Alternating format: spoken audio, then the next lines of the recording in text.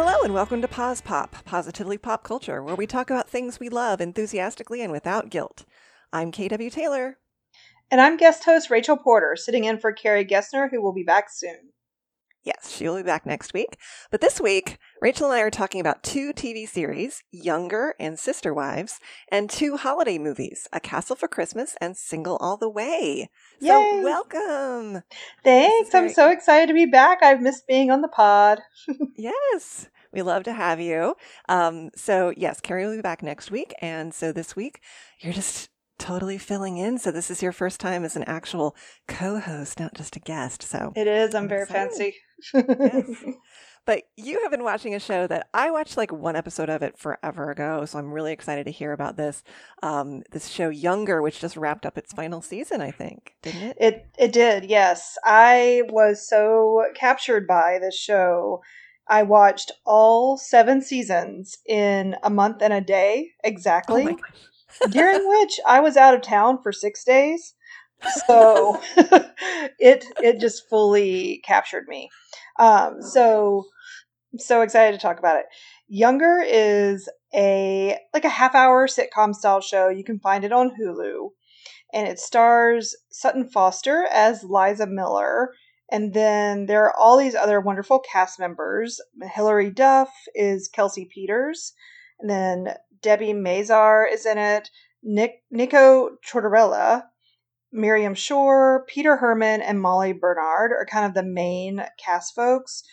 Peter Herman and Molly Bernard are technically listed as recurring guest characters, but they're on a lot of the episodes, if almost all of them. So Younger is about primarily Liza, who is a 41-year-old woman who has just had her marriage kind of fall apart on her, and she previously was in the publishing business. She wants to go back to publishing. She loves publishing. She loves books. She loves everything about it. And as she goes to try to find entry-level positions, no one will hire her because of her age. She cannot get hired anywhere in any publishing firm that she attempts when she goes in as her 40-year-old self. So she hatches a plan with her best friend, who is Maggie, and that's Debbie Mazar.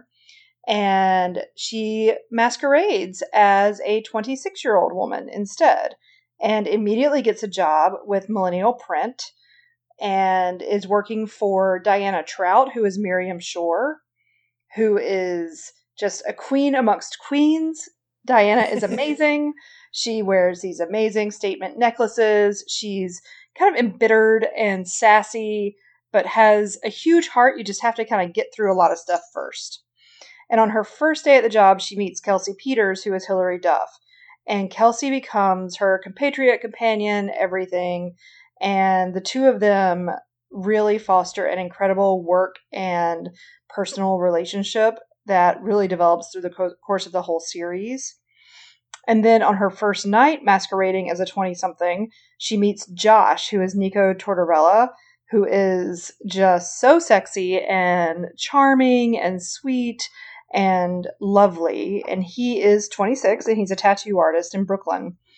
And they end up hooking up, and Liza thinks, well, this is just a little fling to get me back into the world, but she continues to be 26 during that, and they develop a real relationship, as it turns out. Oh. And so the whole show is about her kind of navigating these dual existences of her 41-year-old mom self, who's recently separated from her husband, and her 26-year-old publishing assistant young self, who doesn't really know all the lingo of being young and doesn't understand being a millennial and doesn't understand all of these things. And I'm realizing, as I said this, she actually works for Empirical Print. Millennial becomes an imprint of Empirical later on in the series. So my apologies for that little misstep. So it's just all these relationships, and it's amazing to watch Liza kind of become who she really is by being someone she's not, or at least by being the age she's not. Very cute. Yes, it's super cute. It's very fluffy, but the things that stand out about it that made it just so bingeable for me were the female relationships are incredible. It is a show of queens, all of them. They are such strong friendships. They have each other's back all the time. They have conflict, especially as people start to kind of gradually discover the truth about Liza, which creates a ton of conflict in the show. But the care that they have for each other and with each other continues. As relationships shift, she goes from being Diana Trout's erstwhile secretary to being, one of her closer people that is someone that Diana can actually confide in and talk to. And she and Kelsey become a powerhouse duo in the publishing world. And her and Josh go through just a lot of stuff, and they, they're on again, they're off again, they're up and down. He is, I don't think this spoils too much. He is the first one to find out she is not actually 26, which I think is great because otherwise you get into a pretty dicey area given their romantic and sexual relationship. Mm-hmm. And so the tension is always there between that and then in the difficulties of the publishing world. Mm-hmm. But it's super, super fun. It's got a lot of real world analogs. There's a pretty funny character that's clearly an analog of George R.R. Martin. Oh. Yeah. Makes me wonder actually who he ticked off, but the character is pretty great and terrible. And it's just fun. It's fun. It's light. It's perfect for when you want a little bit of brain fluff, but that you actually do get really emotionally engaged in. That sounds perfect. Yeah, I don't know why I didn't keep watching it. I think I don't know. Maybe I was having aging angst when I started it and was like, I don't need to feel more shame for being over 40. So I'm going to put a pin in this because I'll return to it when I don't feel that way. Well, I definitely hope you return to it. It was really fun, and I just had the best time watching it. Great. I love feel good shows. I love female friendships in TV shows, and being like publishing adjacent and kind of a little bit knowing how some of that works, I think I'm not sure if I want to.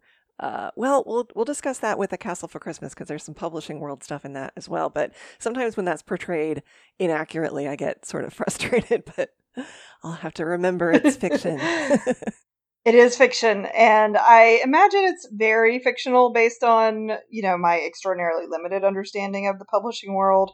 But the tension is there, and the seriousness is there, and I feel like it certainly honors books, and it honors authors, and it honors the art of publishing pretty well. Cool. Fun. Yeah. You have been watching something very different, though. Yes, this is very, very different and probably not as feel good at all times, although there are some things that are fluffy and feel good. So this is a reality show called Sister Wives, and it's been on since 2010. I think they started filming it in 2009, and it's still on. And there is a new season, and I had gotten stalled out on it a few years ago and decided to pick it back up during this. I think I started it again right before Thanksgiving, and I have binged like multiple seasons in just a couple of weeks. So I've been, like I said, I've been watching it off and on kind of since it started. But the premise of this show, it's on TLC, but you can also find it streaming, is a polygamist family. And when we first meet them, they're living in Utah, and they are from they're not technically Mormons, but they're from like a sect that's similar to the mainstream Mormon church. And it's one husband who has 4 wives. And between all of them, they have a total. How many kids do you think they have? I'm just going to have you guess. One husband, 4 wives. A total of, I'm going to go 32 children. Oh, goodness, not quite that much, but they have 18, which is still quite a lot. Quite a lot. More than, like 18 more than I have. So it's like anything seems like a lot to me. And there's various tensions they go through. The fluffy happy parts are when all of the children are together and there's happy things like weddings of the kids, or one of the kids has a baby, or the husband has a new baby or something, or they go on little trips and things. And those parts are all very happy and cute and fluffy. They also will often have an end of season game night that's the entire episode. And for some reason, I love those. I think they're really fun. It's sort of like, it's like getting to experience a family gathering, except not, because it's not your own family and there's a pandemic. And so I think I've been vicariously enjoying gatherings through some of those episodes. So that's the fluffy cute part. And the not so fluffy cute part is that in early seasons, they're actually about to get arrested because polygamy is a felony in Utah. And most polygamists in Utah are sort of closeted. And this family decided they were sick of living under the threat of arrest at all times. So they started having this reality show, and having that openness of their lifestyle led to there being arrest warrants for especially the husband. So there's a whole sequence early in season 2, I think, where they flee in the dead of night from Utah to Las Vegas. And then they spend several years living in Vegas.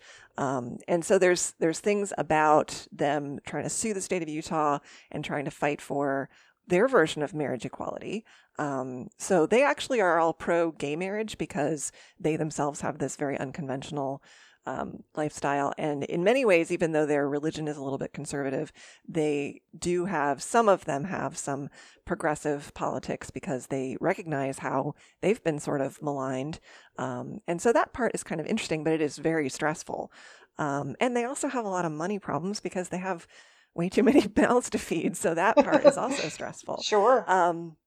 Yeah. And then there is also the inevitable, like, not all the marriages are actually that solid and not all the wives get along with each other. And so there's a little bit of stress there.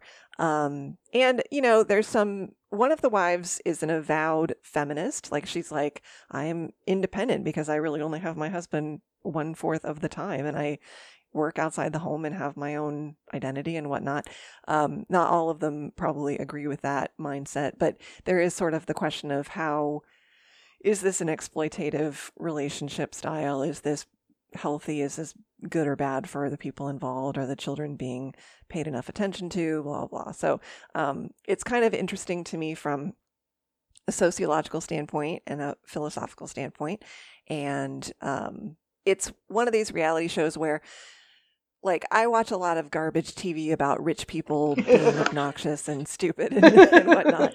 And this is not that. They're not rich. They are, I would say, like, solidly, like, middle class, occasionally teetering on the brink of that because it's a lot of money to run their lives. So they don't live in ostentatious homes. They, it's very, very relatable from a lifestyle standpoint, other than the polygamy part. And it's not creepy in the same way that, like, the Duggar people are or anything like that. This is not a Quiverful situation. This is not anything like that. They happen to have a lot of kids, but that's because there's a lot of wives. Each wife only has a kind of biggish family, modest number of children unto themselves. So it's not one of these where they're trying desperately to have a million children. That just kind of happen. So yeah, I don't know. It's a lot more lighthearted. There's moments that are kind of comedic and funny, but I will say I do not like the dad. I think he is awful and, like, problematic and weird and, like, just a clueless dummy, and I don't like him. And somehow 4 women are married to him. There we go. And somehow 4 women are married to him. And spoiler alert, the reason I started rewatching it is that one of the wives in the current season has left him. So I got excited to view the lead up to that and see if I could see how that all kind of fell apart. So actually now he only has 3 wives. So, I mean, yeah, I think it just also underscores the stress of having a big family, and that it is, in many ways, having a big family is so much of a financial privilege anymore that you almost have to do something weird, like have a reality show, to be able to supplement your income. And that's wild. Like, Mm. I just think we're in such a weird economic space in America right now that that I believe part of the reason they did the show was because it was a financial support for them, and that we have to almost put ourselves on display in order to be able to survive. And that's not great. So I think it underscores some fundamental problems with how the US is set up politically, economically, etc. Not to get too crazy about it, but if you want a show that is going to both make you laugh and cry and also be really frustrated without the obnoxious patina of really, really rich people, this is kind of a good thing to watch. I don't know. It's not edifying me in any way, shape, or form. So I feel like you're doing your best with that, though, to make it to give it some deeper, broader kind of thoughts about it and philosophical things, and kind of get at it from a more academic standpoint a little bit. Yeah, I do. And I think it's interesting. One of their kids did end up coming out as gay and then eventually also non-binary.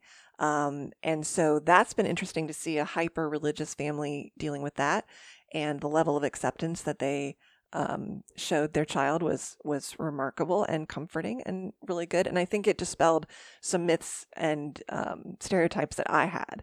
So I do think that it does have some deeper merit, but also if you do just think, oh, it's fun to watch a big family doing silly things and going on camping trips, like, you can also just enjoy it in a very shallow way from that standpoint. Nice. Or the soap opera nature of, oh, she's mad at her because she just still is got jealousy that is like not great to have in this kind of setup, but it's going to happen because people are human. So, gotcha. Yeah, it's really interesting. So I don't know if it's for you. It is not for me. I'm not really a reality show person, though, to be fair. The only ones I like are really more competition shows. Yes. And not so much about true reality at all.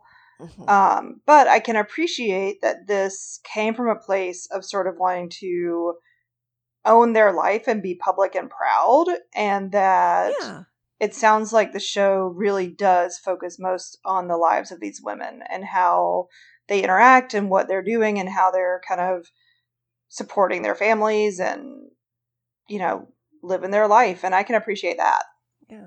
Yeah. I will say, like, the best compliment I can give them all is they all love their kids so much. And I think that shows a positive message. Yeah, that's great. If nothing else, it's great. But speaking of like something, we're going to shift gears a little bit. We both watched, there's no elegant segue for this. No. So we'll just have to go with it. We both watched a Christmas movie, and different ones. And I think that the one you watched, I would probably really enjoy. I just haven't gotten to it yet. And I would say that you would probably enjoy the one I watched too. So maybe we'll end up swapping after. Yes. But why don't you tell us about the one you watched? Because it sounds so super cute. I will. And for the record, I actually do want to see the one you watched. I just haven't gotten to it yet either. Cool. Okay. So I watched Single All the Way. And it is new on Netflix this year. It's from Netflix itself. It stars, interestingly enough, Michael Urie as Peter, and he is also a frequent guest star in Younger. And I had just finished Younger when I watched Single All the Way, and when he popped up, I was like, oh my gosh, it's Raymond. Redmond, that's his name. That feels silly. It's Redmond.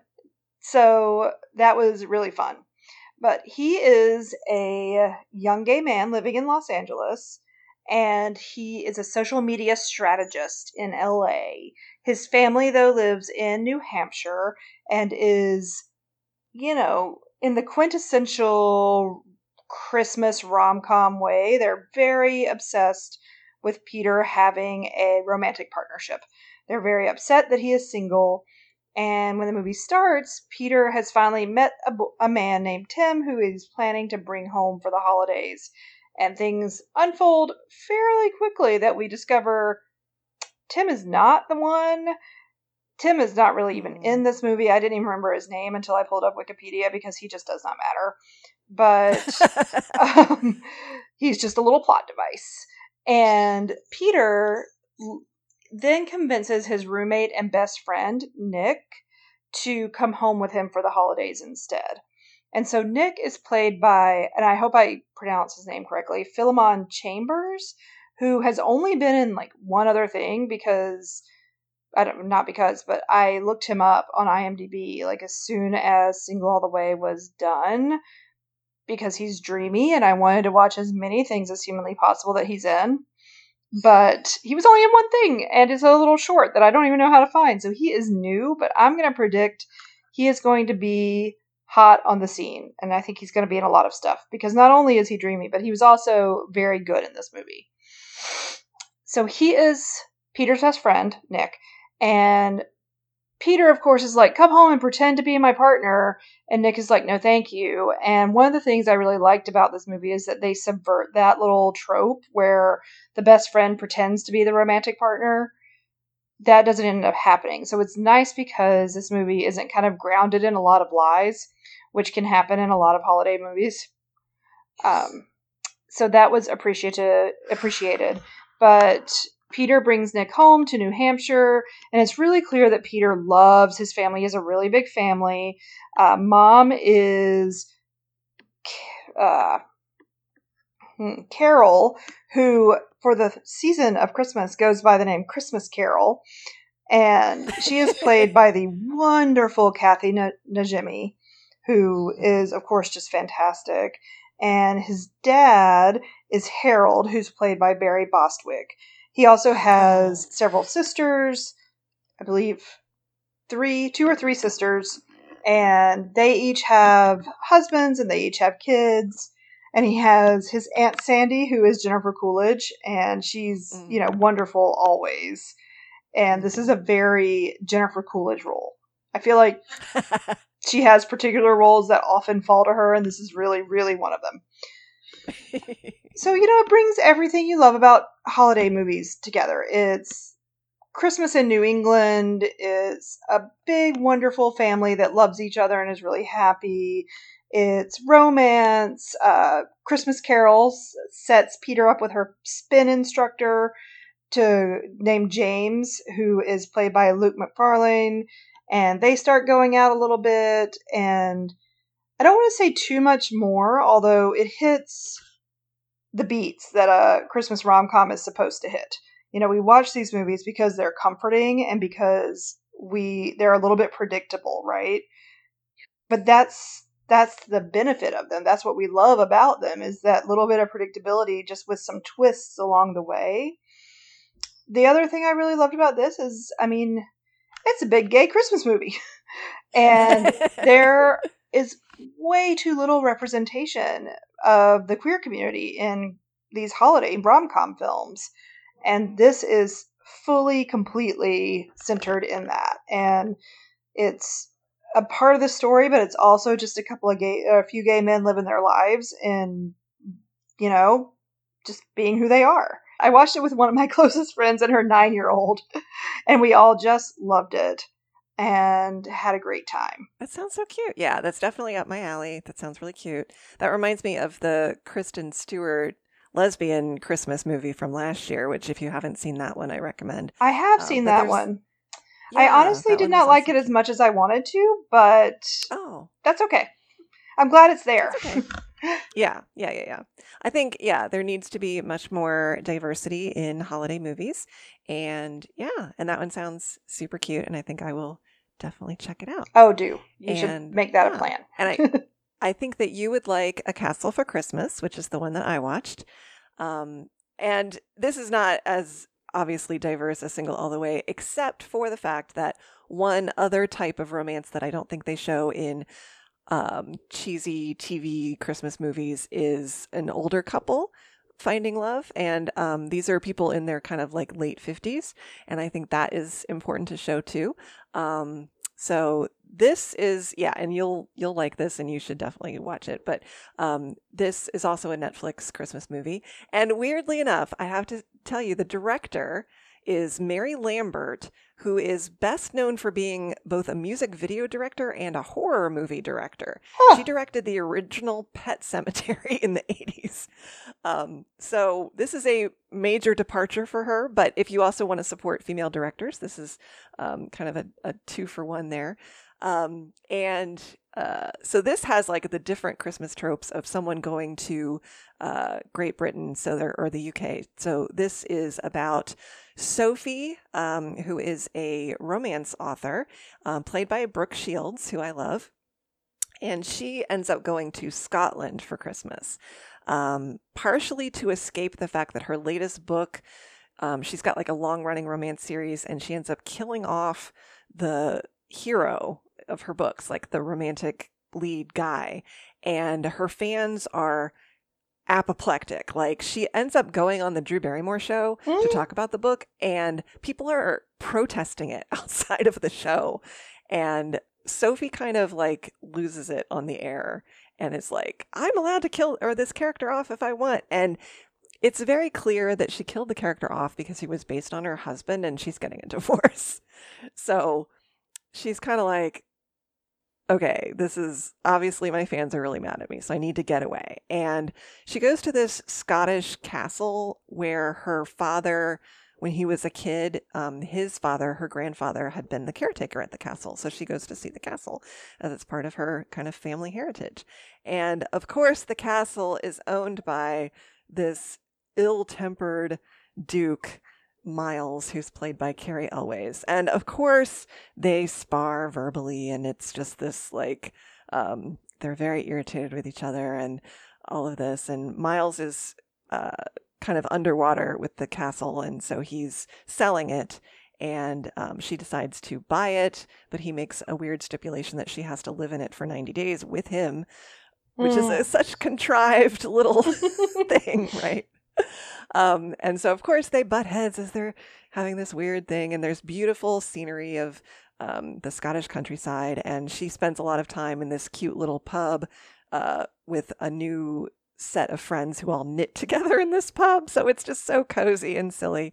And I watched this with my husband, and when she offered to buy the castle, we both looked at each other and were like, how much money does she make? Because she's a romance novelist, which is like fine, but she's got this like amazing Manhattan penthouse that she lives in already, and she can just buy a castle like with cash. And it's like, sure, okay.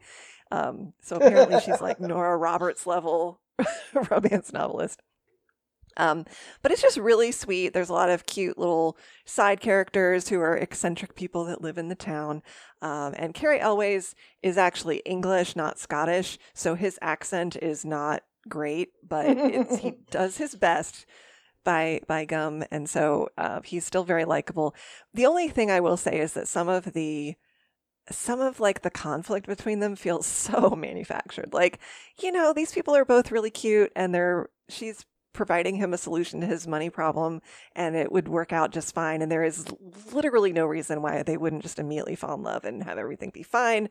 But of course, they have to have moments of tension that are just not realistic. So, but if you want to see actual Scottish countryside, the castle that they use is really in Edinburgh, and there's interesting Celtic pop music that they play, and all the people are just delightful and cute. And so it's very much just brain candy, and it's kind of dumb.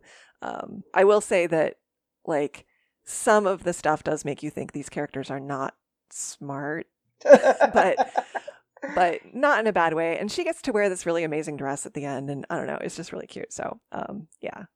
And so I think that's funny that we think of like various places in the UK and probably New England in the US as being the quintessential Christmas movie locations, or like out like in Wyoming or something. So it has to all be like this countryside or very woodsy and Snowy. definitely snow covered. Yep, it's got to be snowy.